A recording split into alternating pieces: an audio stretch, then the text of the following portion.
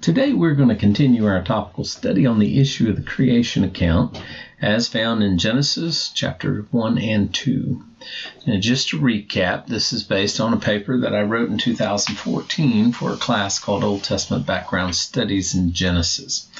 And in that paper, I briefly looked at some of the various views of the creation accounts to put out their weaknesses and their strengths, at least as far as I could discern, and which ones we as Bible-believing Christians, I believe we should reject, and which ones we should embrace. Again, the study is not meant to be exhaustive, but to serve as a good starting point for the reader to pursue on their own. In other words, you need to study these things for yourselves.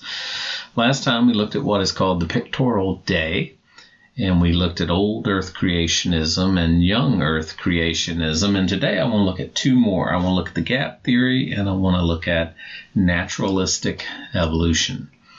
Now, the gap theory first made its way into the mainstream as a result of the printing of the Scofield Reference Bible in 1909.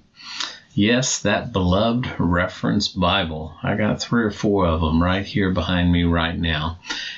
This theory assumes a gap of time between verses 1 and 2 of the book of Genesis. It is during this time that they postulate that a pre-Adamic world once existed and was subsequently destroyed in the rebellion of Lucifer and the fallen angels that are referred to in Ezekiel chapter 28 and Isaiah chapter number 14. So in the beginning, God created the heavens and the earth was without form and void, and darkness was upon the face of the deep. So in between those verses, they place what is referred to as the gap theory. Something happened between verses 1 and 2, the gap theory. Now, for the reason for this view is found in Genesis 1:2, and it's a verse that says, "The earth was formless and void, and darkness was over the surface of the deep. And the Spirit of God was moving over the surface of the waters." Now, an issue is the word was. The earth was formless and void, which they believe should be translated as the earth became formless and void, and darkness was over the surface of the deep. Okay? In other words, the earth became formless and void as a result of some act or judgment in time past. It is in this, quote, gap of time that they conclude that all the ages that are demanded by geologists occurred and ended with the glacial age. Now, this theory also explains, at least to them, why there is the apparent contradiction in how old science says the earth is and the biblical account. So, now this theory goes on to surmise that in Genesis 1:3, God then starts the process of reparation, as described in the 6 days of creation. Now, the rationale for this view comes from, quote, a desire to reconcile the voluminous scientific evidence for Earth's antiquity. You notice that? They're all accommodationism. They're wanting to accommodate science and the Bible. They want to reconcile it, and yet still can concede that there were 6 literal days of creation. So in the end, though, too much of the theory rests on the translation of the word was and the questionable use of the phrase formless and void. Now, that's a pretty big theory for a 3-letter word. And again, it's an attempt at accommodationism. And of course, it's been around for a long time. Next is the view that is referred to as naturalistic evolution. Now, before 1900, the issue of evolution was a non-starter. It wasn't a controversial subject because everyone, for the most part, embraced the biblical view of creation, either by conviction or by conformity. In other words, if you stepped out of line, then, you immediately felt it. Now, of course, you and I both know it's the opposite today. However, the issue of evolution was brought to the forefront by the progressive movement. So the progressives aren't new.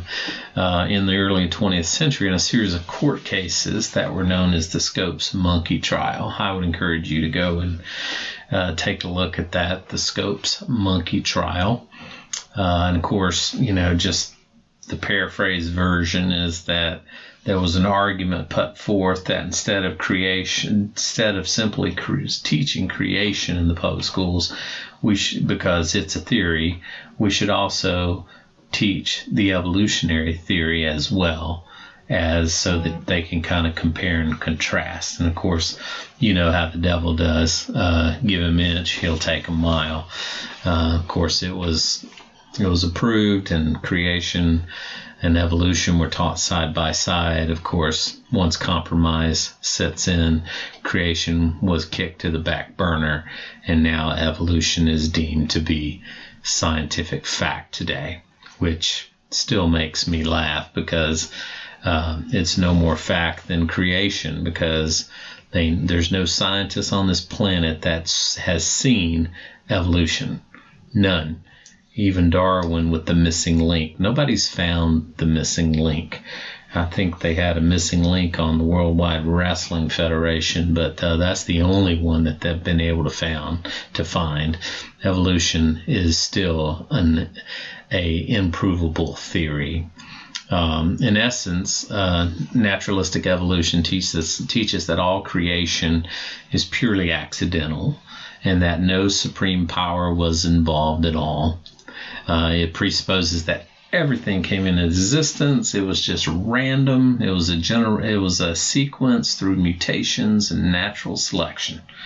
Of course, this view, by necessity, requires millions, if not billions, of years for these mutations to take place. Charles Ryrie puts it this way: if one were to reduce the process to a formula, it would be M plus N S times T equals evolution. What that means is mutation plus natural selection over enough time equals evolution. And of course, their numbers get bigger and bigger and bigger for the random chances for any of this to happen.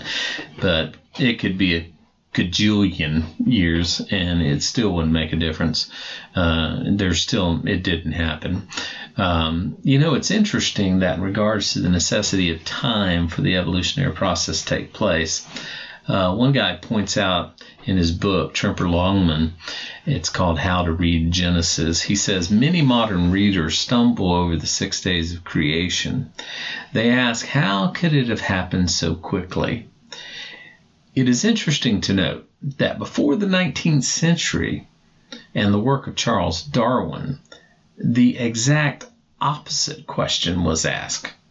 For instance, in the 16th century, John Calvin encountered skepticism concerning the biblical account because they wanted to know why it took God so long to create the universe.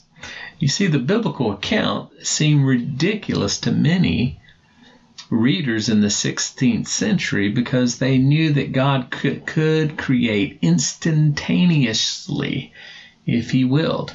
So to them, they thought 6 days. Why did it take God so long to create it if he spoke he created it by fiat, which means just let it be?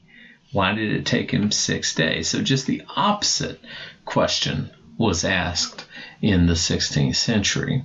Of course, naturalistic evolution does have its weaknesses. Some of these include issues with mutations that tend to be overwhelmingly useless and even detrimental, natural selection, which rarely brings about improvements, and the time required for probability and chance. And the stake to the heart is the second law of thermodynamics, which says that all things move from orderliness to chaos, and yet naturalistic evolution supposes that everything moves from chaos to orderliness. We got one more study that we're going to do together, and we're going to look at the biblical response, I believe, to this question. God bless you guys. Hope you have a great day. Remember, God loves you, wants the best for you. He's working all things out for your good.